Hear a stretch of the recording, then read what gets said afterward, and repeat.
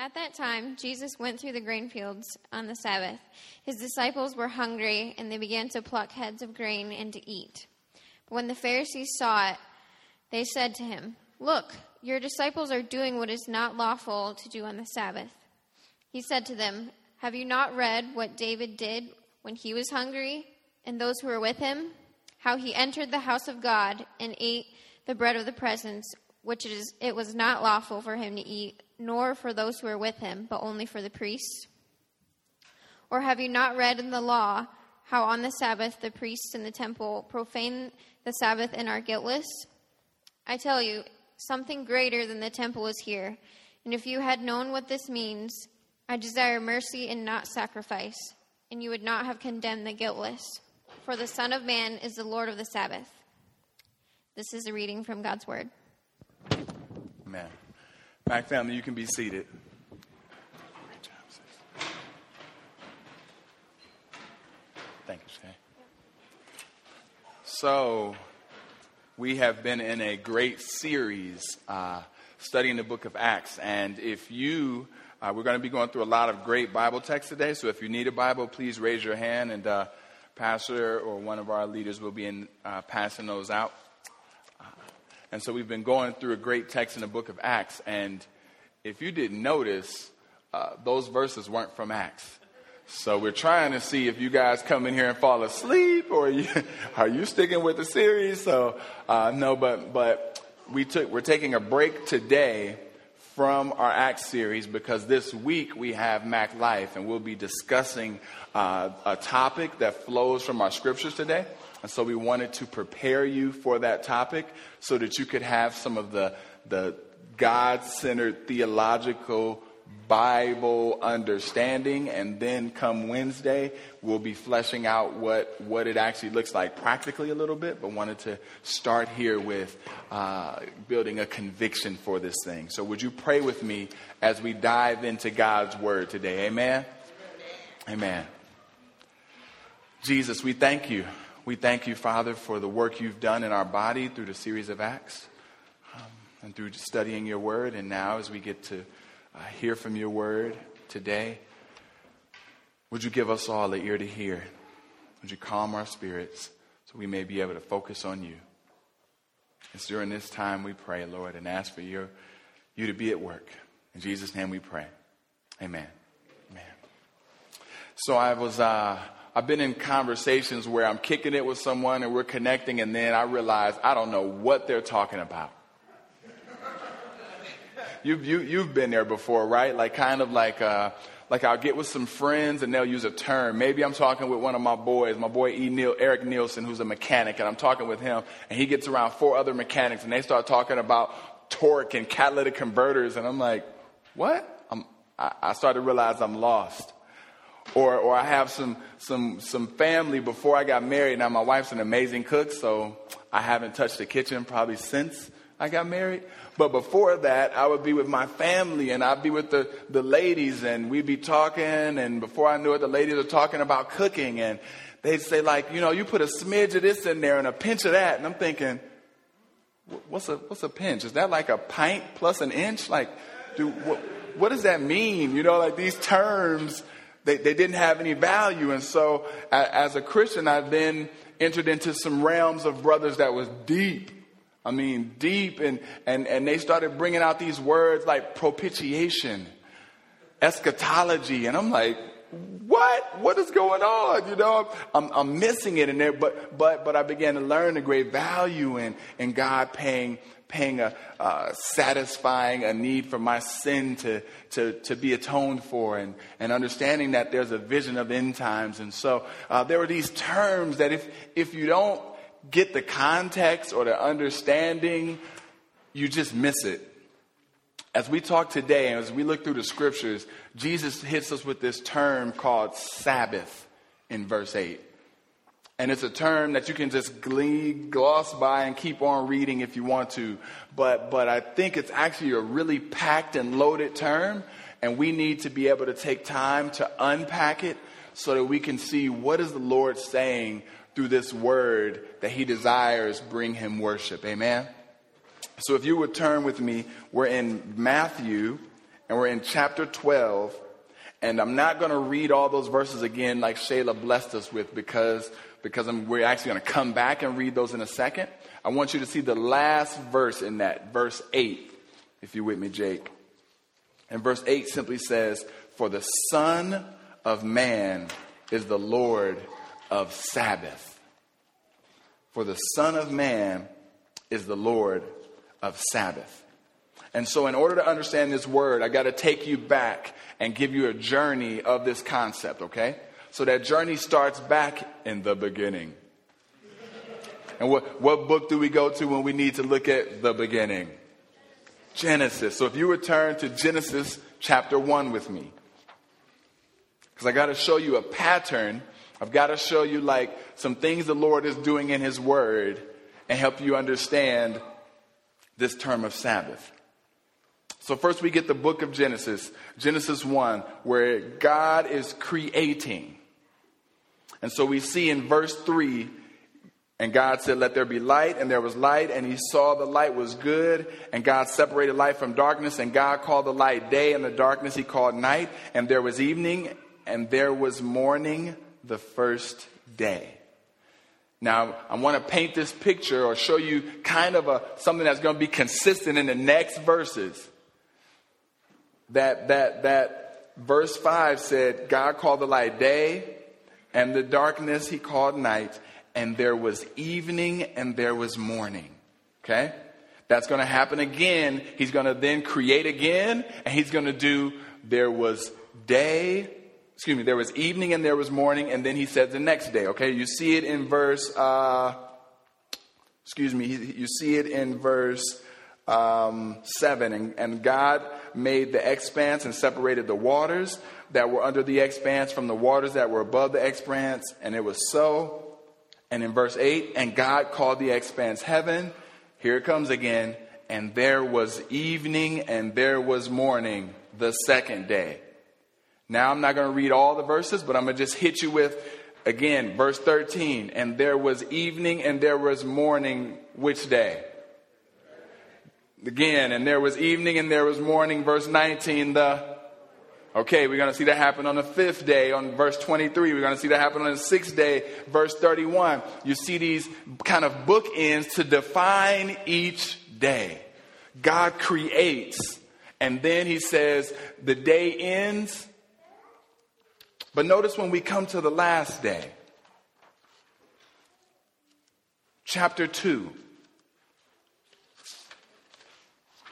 Thus the heavens and the earth were finished, and all the host of them. And on the seventh day, God finished his work that he had done, and he rested on the seventh day from all his work. And he rested on the seventh day from all his work that he had done.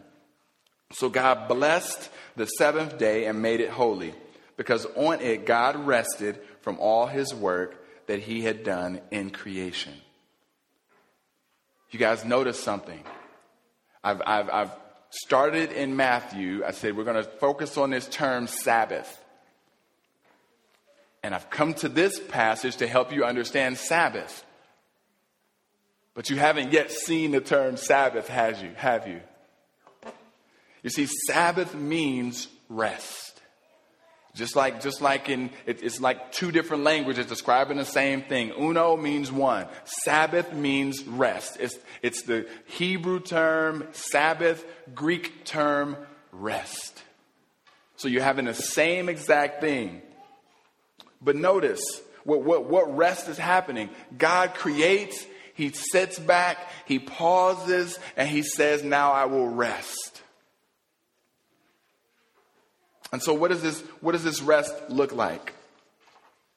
Now, you and I begin to think of rest, and our views is a little flawed, right? When you think of rest, you and I think of like things that can be leisure, right? It's like, okay, let me enjoy a great TV show, let me just sit back and allow my mind not to have to engage in energy. Maybe something that can distract me.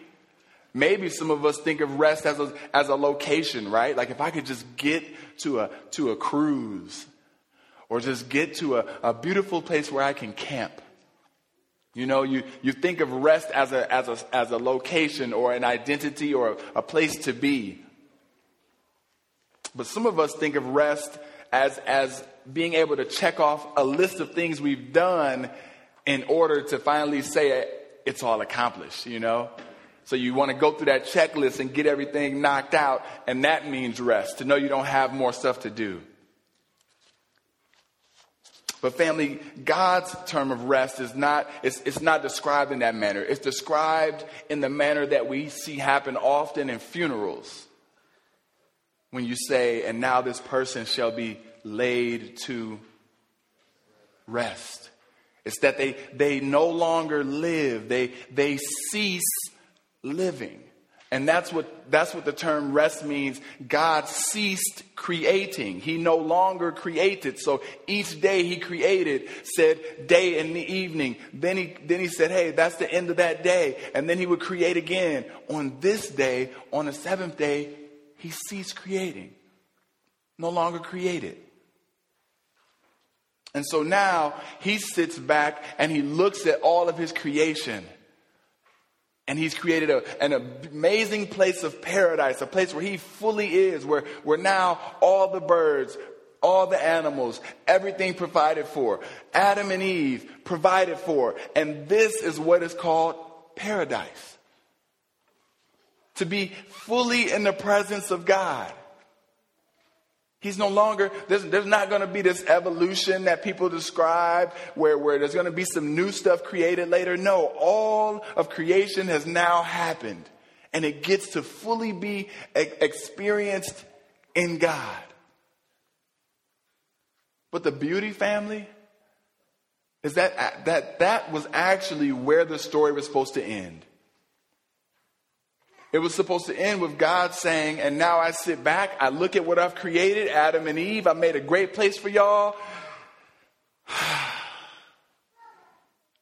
There's no need for any more creation.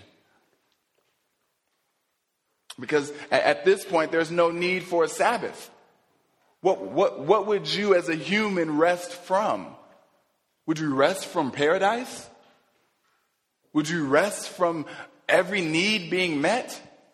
Would you rest from being in the full presence of the beauty of a holy God?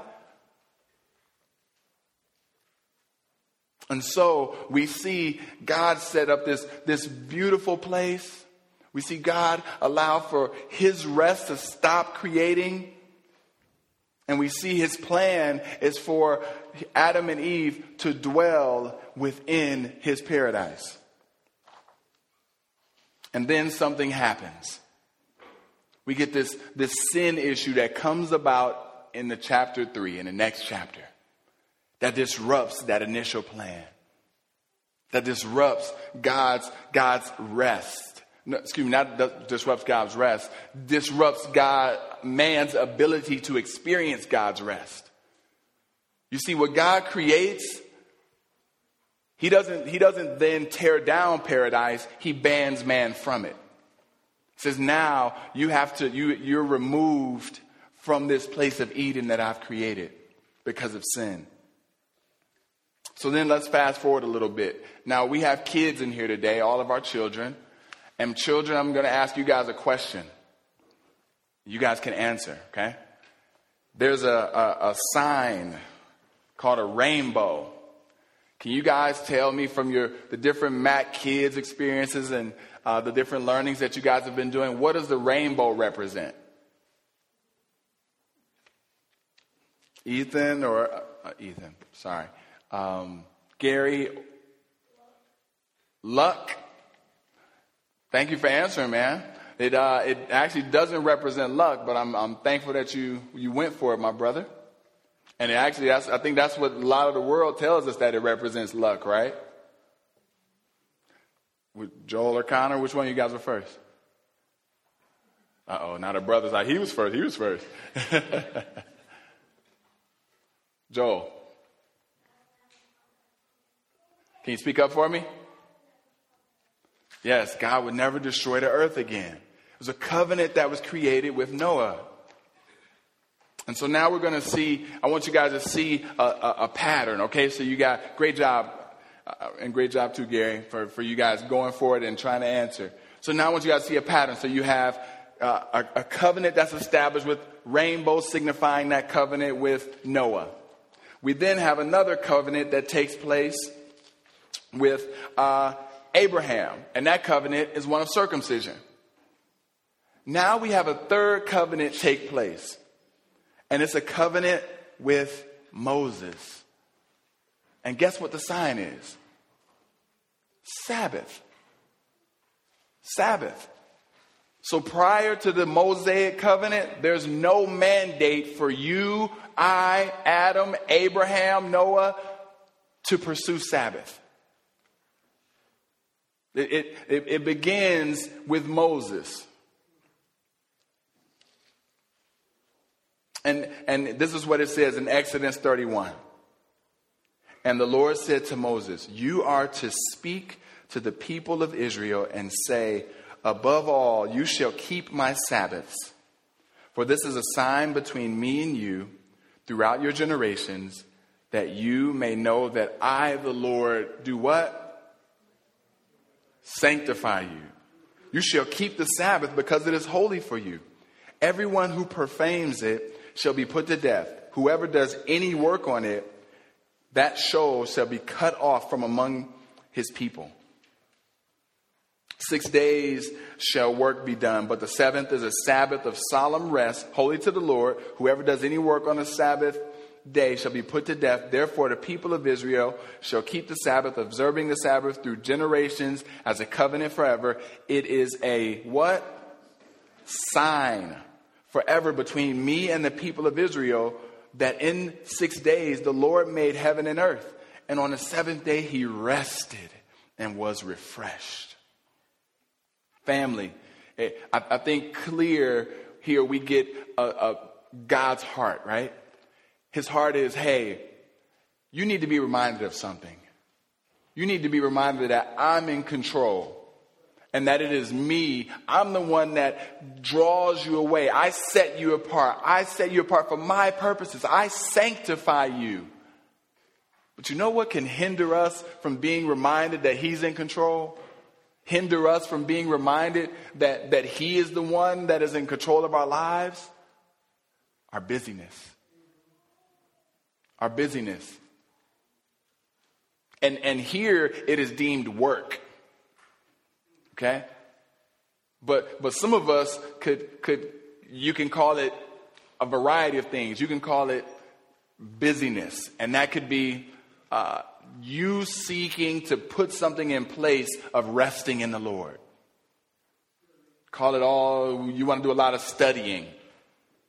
You want to do, focus on your kids too much. You want busyness, these distractions. And God is saying, you know what? Because you guys, we are a people that are prone to be in control and prone to look at the fruit of our labor and say, man, I just did that. I want to do that some more. I just created this. I want to do it some more. I just create, and we could begin to work overtime and more overtime and more overtime. And this God is saying, remember me over here? And so what I have to do now is as a sign that your work doesn't produce anything that I don't allow, as a sign to show you that I am the one in control, I'm going to establish this concept called Sabbath. But it's an interesting term in here. It says he rested and was refreshed. A little weird as a human trying to think God was refreshed, right? I mean, that doesn't seem like a term you use with God. You like, but I've kind of seen this happen in my own home. My wife, she'll be in the kitchen and she starts throwing in some sugar, and then before you know it, she puts in some dough and she's working that thing, and then she slides the cake in the oven. While that's in the oven, she's over here making the icing from scratch. Break it out the oven, put the icing on top. Now it's got to put that last little strawberry right in the center. Beautiful cake for my son's birthday. And she sits back and she's like, You know, not that I'm hungry, but that of I just did that. You know, I'm satisfied with my creation. You see, this is a picture not of refreshing like Michael Jordan, you know, running off the court. I just hit the game-winning shot. Let me grab a Coke, down it. Refreshing. No, it's not that picture. It's the picture of being satisfied in what you've just created.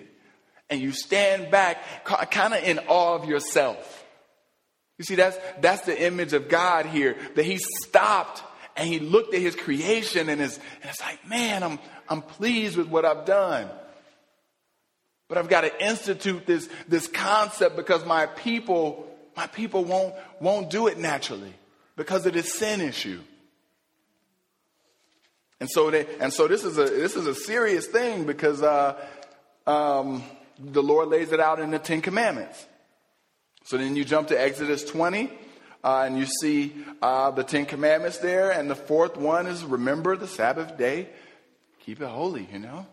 It's laid out for the people. And there's a brother in Numbers 15 who they catch just collecting some wood on the Sabbath. Bring him back. Everybody talks about it. It's agreed. We got to stone this brother. I mean, the punishment for not keeping the Sabbath is death. So God is serious about this command being upheld. And that's the picture we get through the Old Testament. One of God intending there to be a rest, him stopping creation, sitting back and saying, now creation can dwell within my paradise, within this Eden that I've created. Sin messes up that initial plan. And now the Lord says, in order to remind you that I've sanctified you, I'm going to give you a sign that you will always remember. Hopefully you'll remember when you want to go work and you can't. Man, this is what the Lord has given me. And it's crazy for us to try to imagine it, but I've seen it happen in my family a little bit where, you know, I gave my brother a car and then I needed a ride and he got an attitude with me. I'm like, but I gave you a car. You know what I'm saying? Like, you know, or if I actually gave you 7 cars and I said, could you just leave one available for me when I come into town?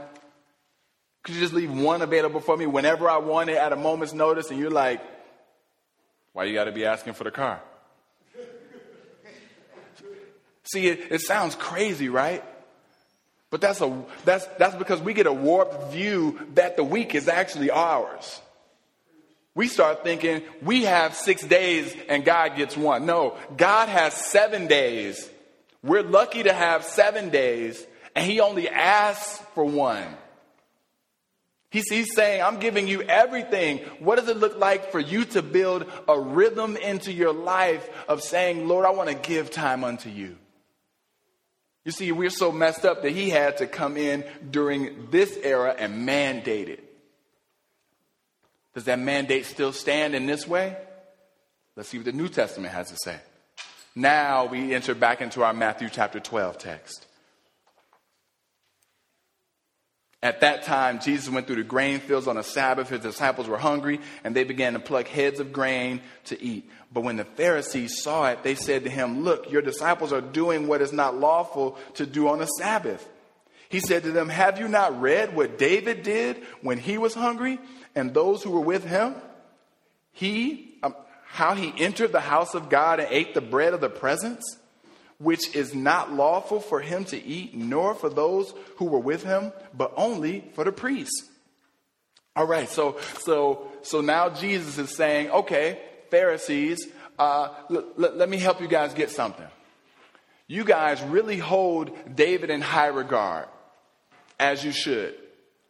But you hold this rule of Sabbath in a place where you're trying to catch me up. You're trying to use this as a rule to be able to show that I'm not God. Okay, let me show you something. If you want this to be a rule and you're basing it on consistency, let me show you an imperfection in your rule, right? The guy David that you revere highly, on the Sabbath, he not only goes and grabs some food on the Sabbath, which he's not supposed to grab, he grabs the unforbidden food. He gets the food from the temple, the showna bread, the consecrated bread that's only for the priest. And the irony in it, you guys aren't dogging David. Why? Because you see, you've made an exception. But last time I checked the 10 Commandments, it didn't say keep the rule for everyone to keep a Sabbath holy except for David.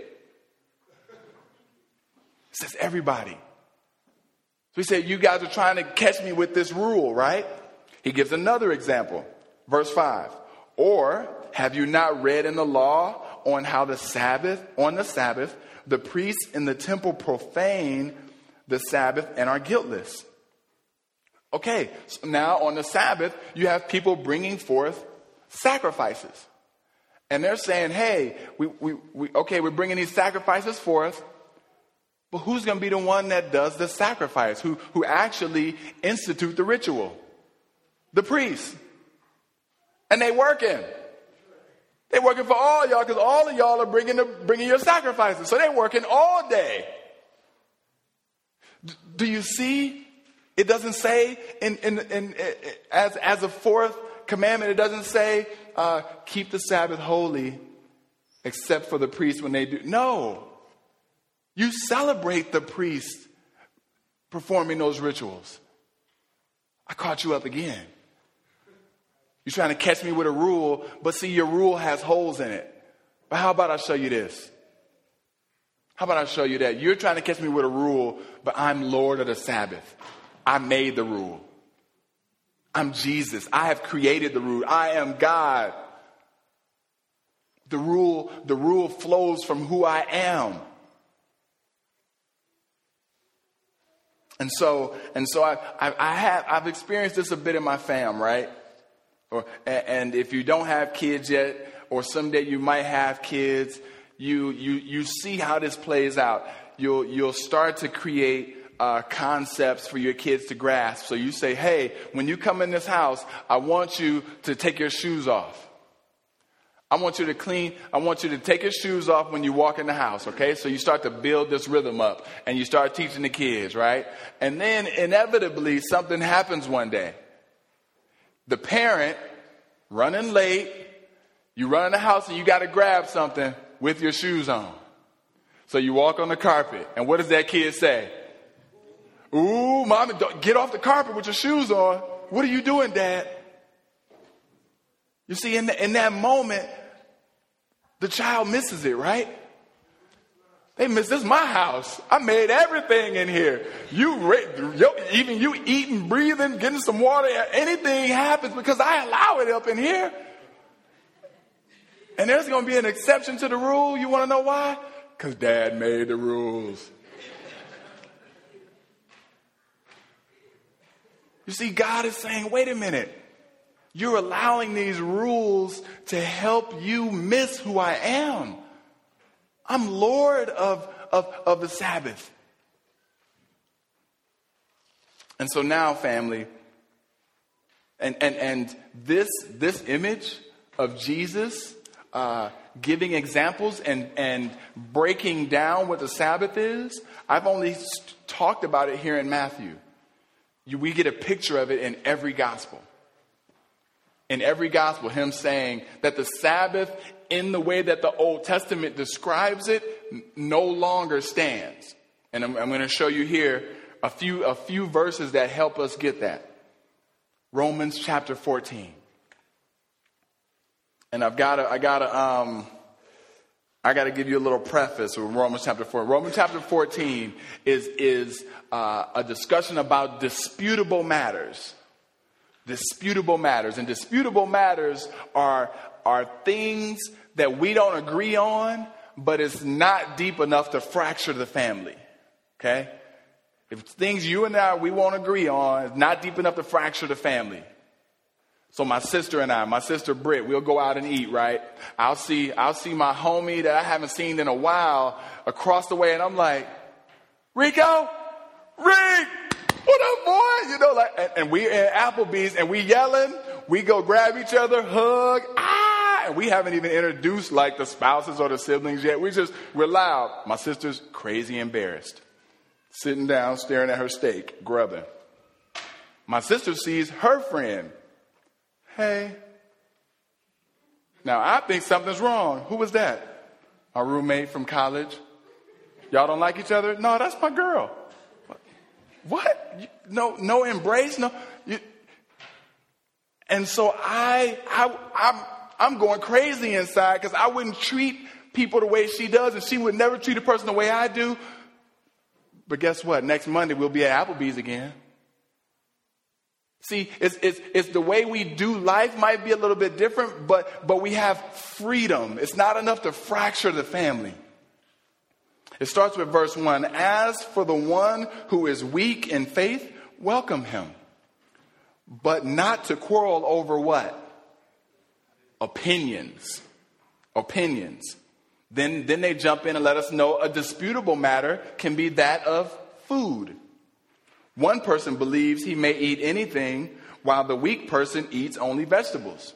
So basically saying, look, what you eat, don't let that fracture family. Don't let that fracture the Christ-centered body. Now let's move to our topic of the day, Sabbath, verse 5. One person esteems one day as better than the other, while another esteems all days alike. Each one should be fully convinced in his own mind. Hey, you want to do every Saturday as your Sabbath. You want to do Sabbath as every day. Who's right and who's wrong? No one. If that's what you want to do, that's okay.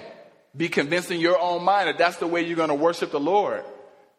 If you want to do every day, that's okay. Be convinced in your mind that's the way you're going to worship the Lord.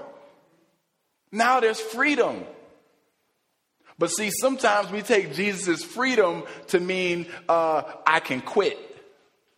Right? It's like, now I got freedom, I ain't got to do nothing. Show me the letter of the law. It's not a commandment, can't hold me to it. And Jesus's intent was not to say, now because I provide freedom, indulge in nothing. He still wants you to fully indulge in him. But now he's saying, I'm not going to mandate the day that you do it. I want to give you freedom there. Because as chapter 6 says, the one who observes the day observes it in honor of the Lord. See, the aim is that you would be worshiping the Lord. Colossians chapter 2 says a little bit more bluntly, therefore do not let anyone judge you by what you eat or drink, or with regard to a religious festival, a new moon celebration, or a Sabbath day. Why? Because these are a shadow of the things that were to come. The reality, however, is found in Christ. It's found in Christ.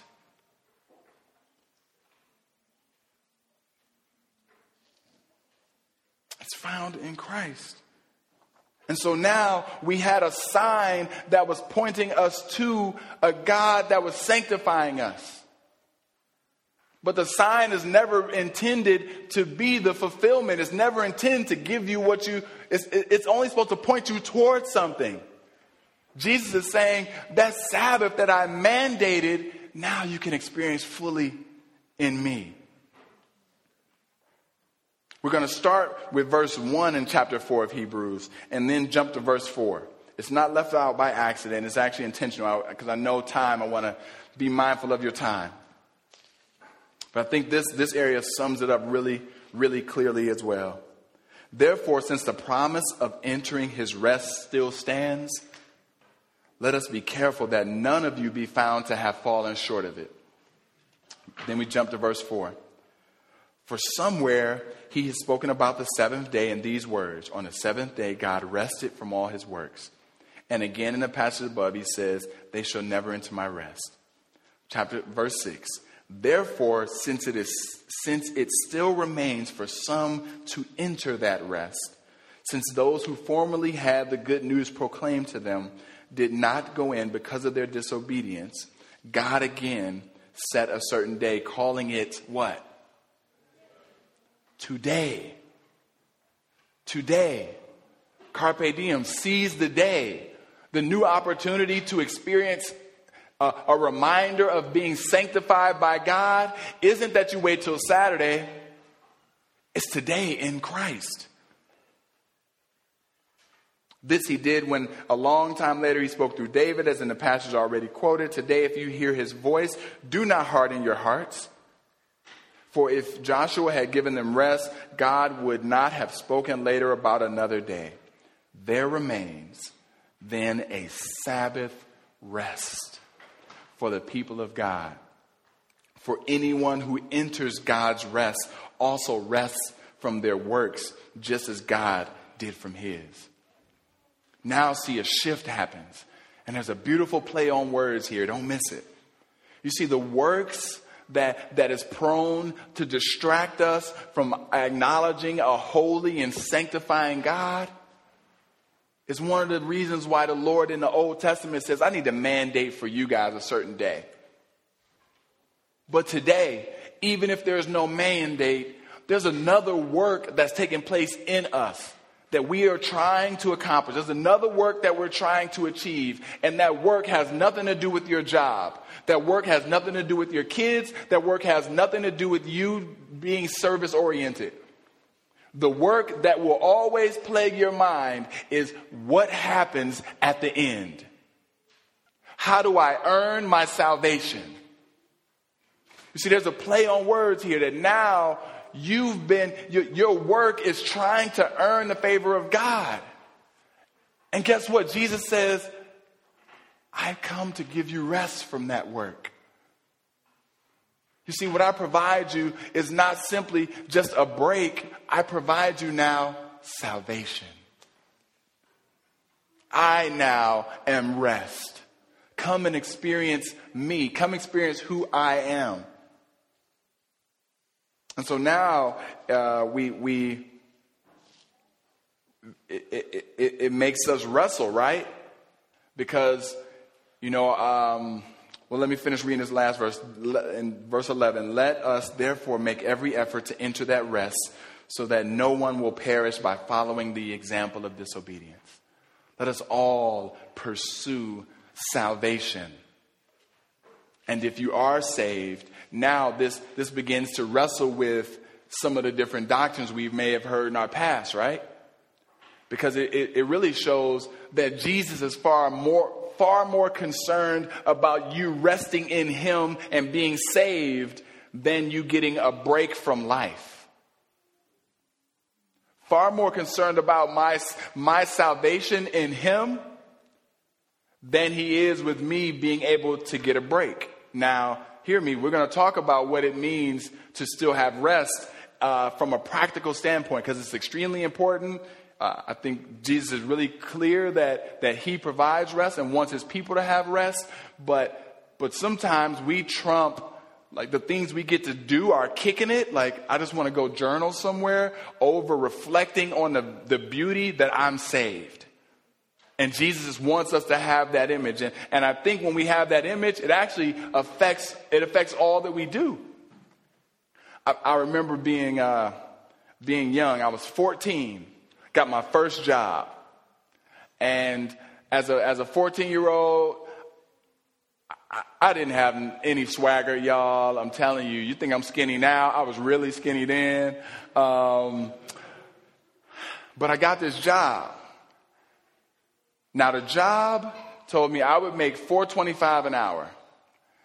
Right after I finally signed that I'm going to start work, hadn't even started work yet, y'all. I come out McDonald's. I'm swanging. I'm seeing girls.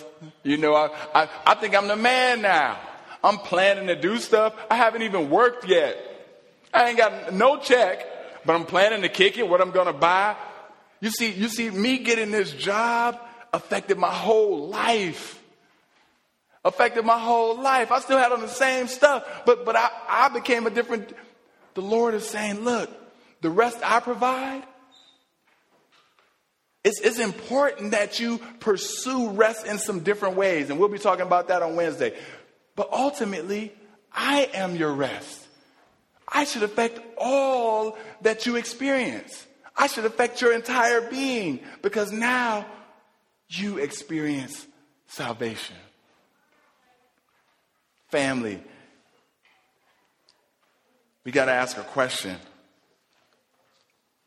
Because Christ offers the ultimate rest through offering himself, because he offers salvation. We got to ask a question. Lord, do I find my rest in you? I know we're going to be tempted to make the first question, Lord, what are the 5 ways in which I pursue rest? That's a question you get to after the first question, which is my rest fully in you? Because what you can do is get those questions in the wrong order and still be about busyness. Still be distracted from experiencing a holy God who wants you to experience rest in him because of who he is, not because of the things you do. So first, Lord, do I find rest in you?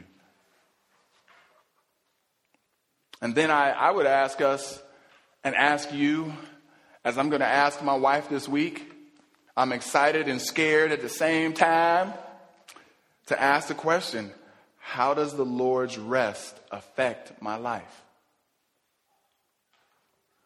I ask you to ask someone that loves you dearly. If it's your spouse, great. If it's a close friend, but you being saved, you finding your rest in Jesus should make a difference in who you are as a person. Dare I say, in every aspect of who you are as a person. But we have to end where we started, right? Back at Genesis chapter 2. Because that's God's ultimate intention, right? That we would experience his rest, delight in who he is fully, and have no need. And so that's what Jesus comes, that we may have this life and have it to the fullest, an abundant life. That the abundant life is experiencing God. It's not stuff.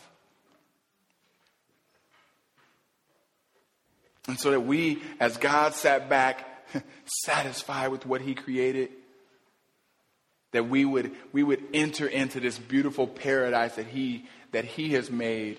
It's an eternal place that waits for us. But the only way to experience that is through Christ.